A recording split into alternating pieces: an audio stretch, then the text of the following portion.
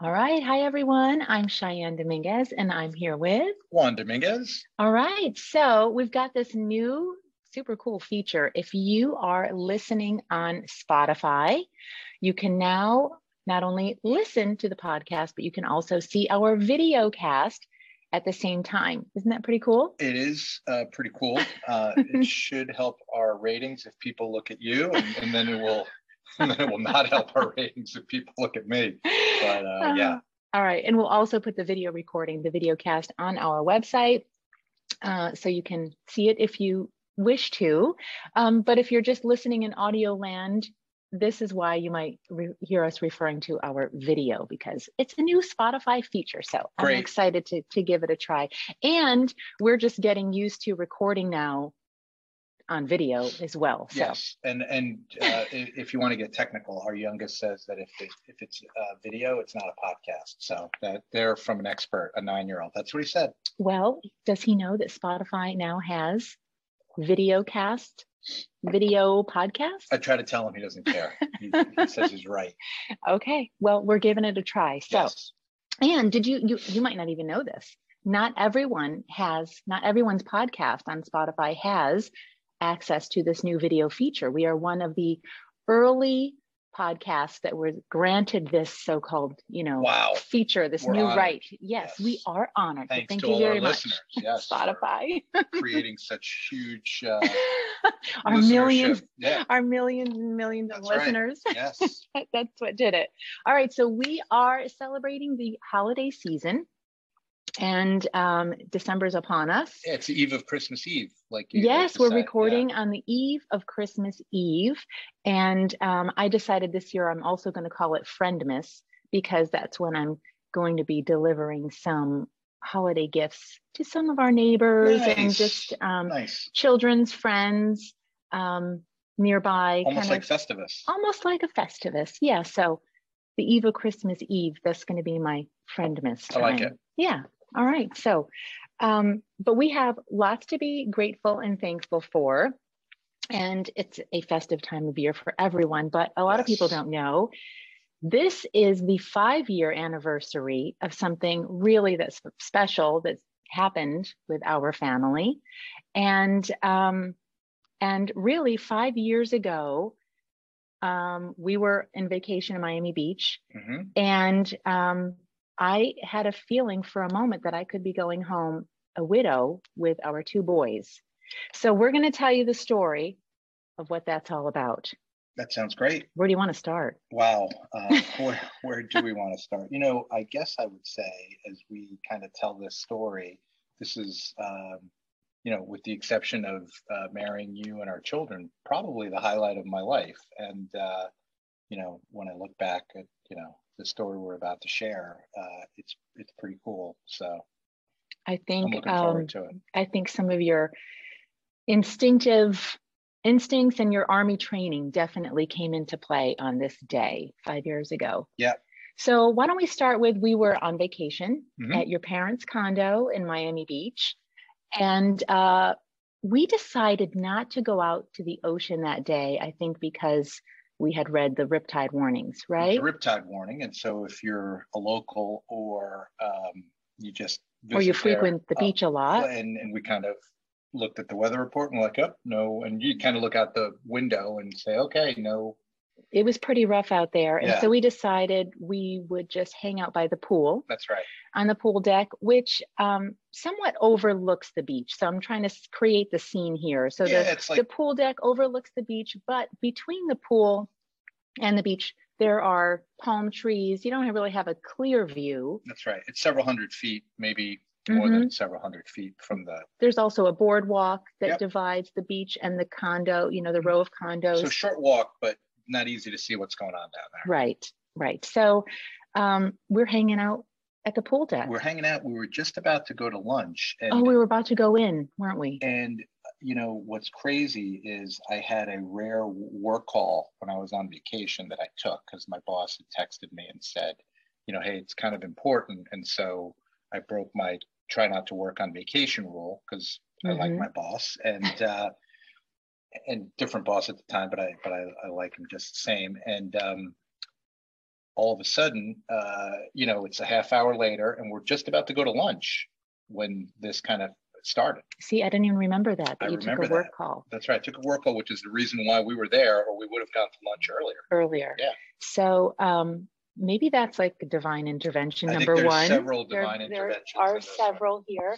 And so the next part I remember is I heard a voice yelling for help. But when we recounted this together, you remembered it a little bit differently. I think back then my hearing was actually a little bit better. Because you haven't heard me say anything for years.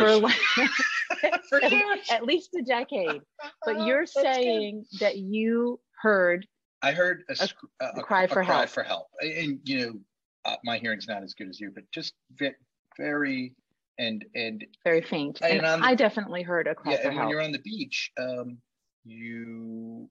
people fool around, right? Kids fool around. So yes. I heard it and I said, "Hey, did you hear that?" And then I stopped and I heard help, help. And I said, "Oh my gosh, someone is yelling for help." And looked out, but couldn't really see the beach because I could just see the row of palm trees. So I didn't have a clear view. But your motherly instinct said, but my motherly instinct said, that's a real cry for help. That's a real cry for help. That's not somebody not fooling around. Yep. So and you took off. I took off. I didn't really say anything. I just kind of took off. You took off. Thinking, if it were my kids, I didn't know there were kids at the time. It sounded like a young voice to me. And so I went to check it out. And as I ran down a couple of flights of stairs that separate the pool deck from the beach. Basically running to the pathway that will take you from the condo out to the beach. That's right. So I said to myself, I don't know a lot about beach life rescue, but I know enough that you probably want a flotation device because, people can drag you down, right? And which proved critical in this situation. So I got one of our son's boogie boards out of a locker on the way to, and I ran to the beach and with the boogie board. And I had my sunglasses on. I remember that. And for some odd reason, they must have been a nice pair of sunglasses. I stopped. I saw a guy on the beach, and I said in the sand, I said, "Hey, can you hold on to these?" You hold my glasses, please. My sunglasses. And then I ran towards the water, and my sciatica. This is why I remember saying that this is going to hurt because my sciatica had been bothering me. And as I was running into the water and I kind of did a dive on the boogie board, my last thought was, this is going to hurt. And meanwhile, I can't really see you clearly from the pool deck. So I'm still up at the pool deck with our boys they would have been 14 and 4 and 4 years old at the time. Yep. And here's what I know about that pool deck. There is literally one tiny little spot behind that building, this row of condos that we're at, where I have a phone signal. Right. And I knew that because we've been there so many times. My phone never works out on that pool deck. But I knew there's like a little corner over in the I guess that would be like the southeast corner of the pool deck. Mm-hmm. And I went over there and I couldn't see what was going on at the beach. And I was trying to call 911. I got through to 911 and I was afraid to move from that spot until help arrived because I just felt like they weren't going to get my signal. And we're on the beach, so it's not like on a street where you have an exact address. Yep. You're running down to the beach and I'm not sure exactly how far, up or down the beach you're going. So it was very intense and scary in those first few minutes. So while you're calling 911, I jump in the water, and I should say that, I jump in the water and I get to what I think is the only young person that's struggling. His name is Caleb. He's a boy. He's a teenager. Yep. Mm-hmm. And I jump in and actually with Caleb, a person that's there helps me. We kind of wade in. A bystander on the beach went in with you. Went in with me, mm-hmm. and we helped to pull him out. And what was crazy is as we were pulling him out to safety, he said, my sisters are back there. And I was And like, you had not been, you didn't even see them, probably because the waves were too rough, and it was a lot. You just couldn't tell. You're kind of focused on the first thing, right? And I saw him Right. struggling. I heard him struggling. And so you went right to him without even realizing there were two more girls further out. Until he said, my sisters are out there. And I was like, not sisters. And I was like, whoa, this is going to take a while because they were further out than he was. Now I looked up. My rescue operation is not over. I better catch my breath. I didn't plan for this. Luckily, I've been training for a marathon, so I was in pretty good shape at the time. So me and the gentleman, we pull Caleb back to shore, and we go back in, with the boogie board. And the two of you. And his sister, who I find out later, her name is Cameron. We go out, and it's a little bit further, and the riptides were rough. It was a rough surf, and so it took a lot of energy now. And now I'm starting to feel like, okay, the adrenaline carries you to a certain point. Now I'm like thinking, oof, So we kind of bring her back, and my partner, and I never got his name. And what was crazy is I never found him. Will you bring her back? We bring her back, and he's like, you bring her ashore. We bring her ashore. He's like, I can't go back out there a third time. And then we never saw him again. When we came back, and later, we never found him again. So I don't know if we'll get to that part. Yeah, let's go chronologically. I don't know. You bring in. So you brought in Caleb with the help of a gentleman. Yep. Then you go back out and you get Cameron and bring her back in with the gentleman. Yep. And just pause there, because this gentleman disappears after this. Right, which I think is divine intervention number 2. Perhaps. But you go back out with the boogie board. So I go back out for Kobe. She's the furthest one out. She's by herself, and as I get closer, you can hear her kind of like coughing, and she's trying everything to kind of she's taking little water, and she's definitely struggling. And I get out to her, and we're both kind of hanging on to the boogie board, and I realize that there's no way that I can bring her back to shore, right? Like I'm gassed. Yeah. You're just gonna float out to sea at this point. We're gonna float out to sea, but I see a gentleman on a paddleboard, and he's in control. He's on his paddleboard, and he's drifting out there. But I yell over to him, and I go, "Hey, can you help us out? Can I transfer her to your paddleboard?" And he goes, "Yeah. Can you swim over to me?" And I was like, I thought if I could swim over, I wouldn't be asking. But I said, no, I can't. I can't swim. You can barely speak at this point. Yeah, and he got it. He kind of connected the dots, and he paddled over to us, and I transferred Kobe. And you got her to his hanging board, onto the board, and he paddled her back in. Correct. And that was it for me. And then you were left out there on the boogie board. I'm on the boogie board, and by yourself. I'm starting to float out, and I could not believe how small the people on the shoreline looked. I was like, it's wow. It's not funny, but it is funny. It's funny now. So this is when help arrives. Well, wait, before the help, I'm clinging onto this boogie board, thinking I could possibly float or drift to Cuba. It's only 90 miles. I've never been to Cuba, but I might be heading that way today. And this is when help arrived. So once I heard help arrive, I saw who we learned now, his name was Basso, lifeguard, coming down, driving south down the beach on his four-wheeler. Yep. Looking like something straight out of Baywatch. And once I saw him coming, then me and the boys, we left the pool deck, went down to see what was going on, to make sure you were okay and see what was going on once help arrived. But we're not done yet. One thing we neglected to mention is that the reason why it took Basso and the rescue folks so long to get to our location was we're probably like 10, 15 minutes in at this point, was he had to stop north of us to pull someone else out of the water. As he was driving on his four-wheeler down to our rescue mission, someone else apparently was drowning, and he stopped to pull them out of the rescue water. Someone else from drowning. And once he was finished with that rescue, then he made his way to where you were. Yep. And you were now floating out to sea. Yep. And Basso arrives on the scene, not knowing anything. He just sees you're on a boogie board very far out in the ocean. No motorized vehicle, like, you know, to get into water. So Basso jumps into the water, and he has one of those buoys, red like buoy flotation devices. And he's yeah. swimming out there. I'm like, whoa, I couldn't do that. Right? He's doing that. He's clearly trained.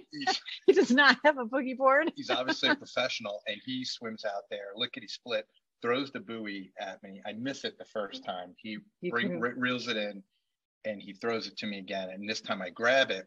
And as he pulls and you have to hold on to it, like it doesn't go around you. You have hold to hold on to it. Yeah. And he's kind of pulling both of us back to shore.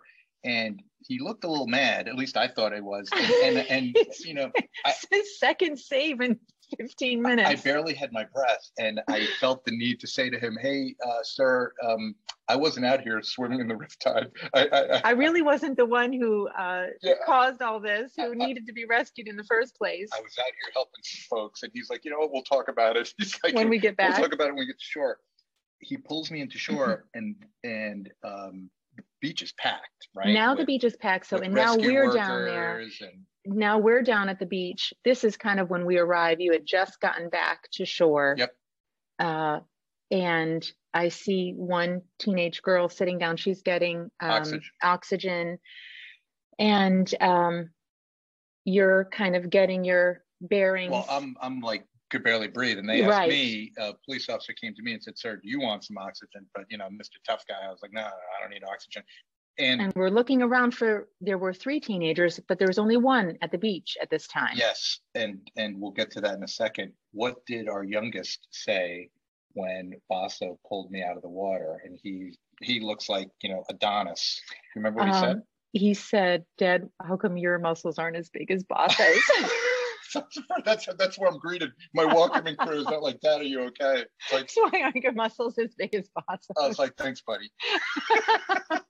But good observation. It was a lot to take in. For a 4-year-old. Good observation. He was only 4. And you're crying, and our oldest, I've never seen his face like in shock like that. It was quite a scene. It was quite a scene. Yes. So the police officer, to your point. Yes. So the police officer is there now, and she's ready to speak to you. And you tell her.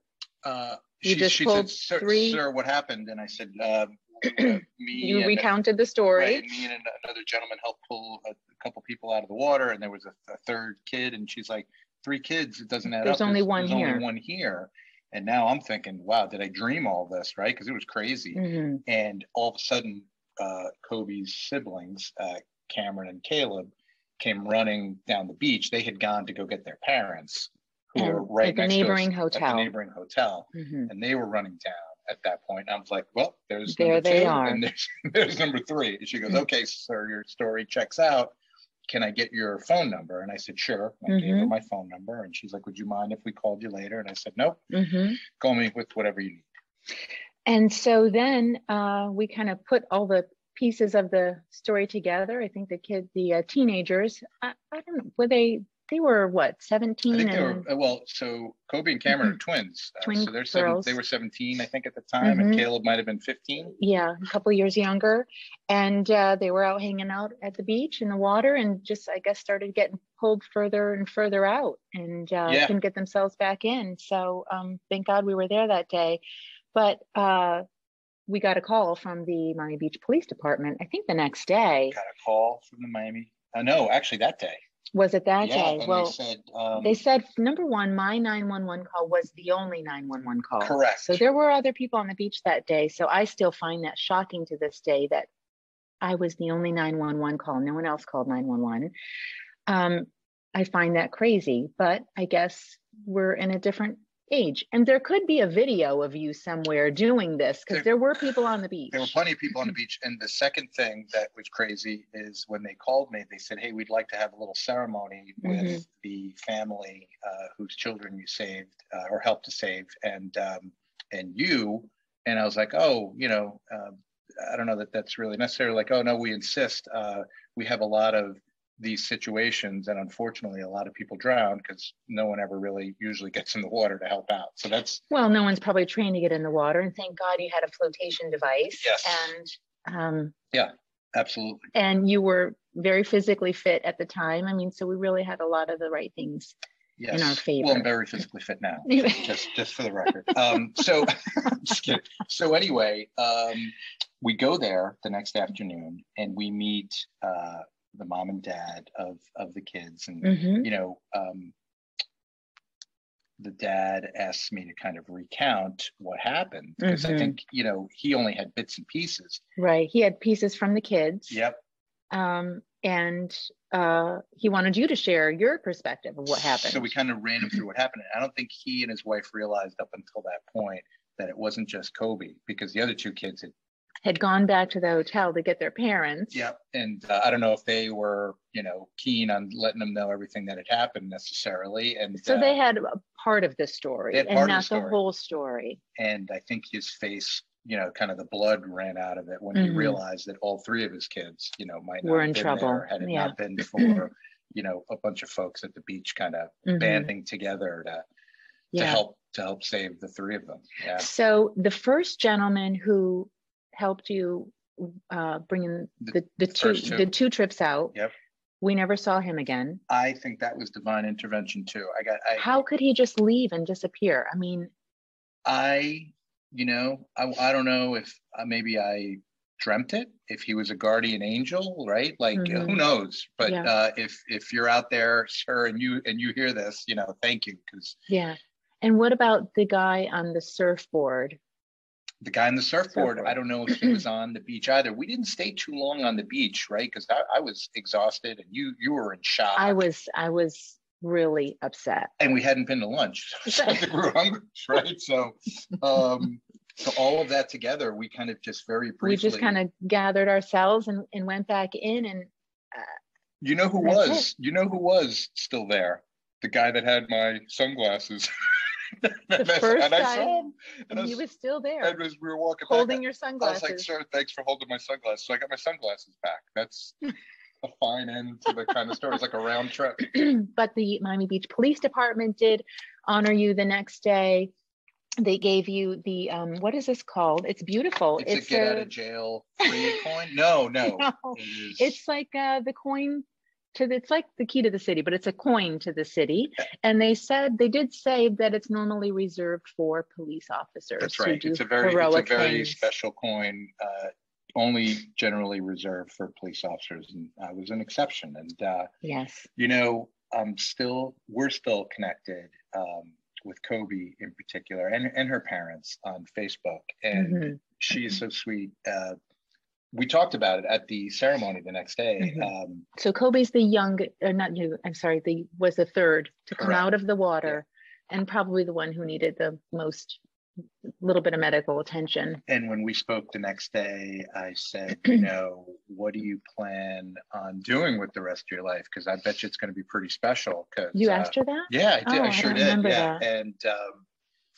And I think she calls me Mr. Juan, and we stayed in touch, and she graduated, and she's doing great things in her personal life now, as are her other siblings. And she messages me on Facebook from time to time around this time of year just to say, hey, I remember that day, and thanks for everything you did. So wow, really cool. Yes, and it's the 5-year anniversary, so we're thankful we still have you. And those kids are all doing really well. Not kids anymore. Not kids anymore. Young adults. Young adults now. Conquering the world, thankfully. All right. Well, that's it. Anything else, honey? Happy holidays. A special festive remembrance from the Dominguez family. Yeah. And celebration of life. And I think there's a little video that you might attach to the end of this. That's right. So thank you for reminding me. So the company you were working for at the time, you work for a different organization now, but at the time they got wind of it, and they honored you with a special video montage at annual leaders gathering. Award ceremony. Totally unexpected. And that was a complete surprise. I worked with their production team to help surprise you with this and honor you. What a surprise in front of several hundred people when that had no idea that was in the works, and it's super cool. So if you get a chance to watch this on Spotify, please do. And if you're not watching on Spotify, if you're listening on another platform, you'll hear the audio from that video honoring Juan and all that he did that day.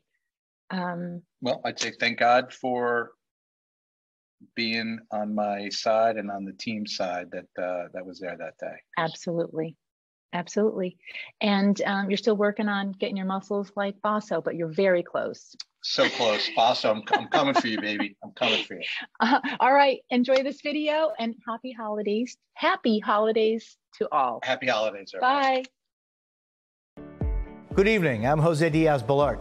Tonight, I share a story of bravery by one of our own, a Comcast business colleague who we consider a hero. While on a holiday vacation in Miami Beach last December, Juan Dominguez was relaxing with his family by the pool of their beachfront condo. Their peaceful morning was interrupted by yelling and commotion coming from the beach. Someone was in trouble. I heard a yell for help from down at the beach. I heard, "Help, help." And it sounded to me like a kid, and it sounded to me like he or she wasn't kidding around. An Army veteran and West Point graduate, Juan's instincts immediately kicked in. He ran toward the beach, grabbing his son's boogie board from the pool deck. This flotation device would prove critical as he faced the challenge in front of him. Juan's wife, Cheyenne, called 911 as he ran into the water toward a teenage boy struggling in the surf. Brought him in on the boogie board, and the boy said, "My two sisters are still out there." With the help of a nearby surfer and his surfboard, they safely pulled the girls to shore. But Juan, exhausted from the trips back and forth to the beach, was being pulled out by the strong undertow. I actually thought in the back of my mind that I could be leaving vacation. I could be going home as a widow with my two boys. Clinging to his boogie board, Juan was the only one left to rescue. That is actually when the lifeguard arrived on the four-wheeler. The following day, the Miami Beach Police Department honored Juan Dominguez for his bravery, presenting him with the MBPD Unit Coin, an honor traditionally reserved only for police officers. Juan's family, along with one of the girls he rescued and her parents, were present at the ceremony. That's just the kind of guy he is. He's the guy you want on your team. He's the dad you always wanted. He's just that kind of guy. He puts other people first, and he wakes up every day thinking how he can be a better person. Natural instincts wouldn't send most people running toward potential danger, but those who know Juan would expect nothing else. Juan, you are truly an inspiration and a hero in our eyes. On behalf of your leadership team and all of us here at Comcast NBC Universal, we thank you.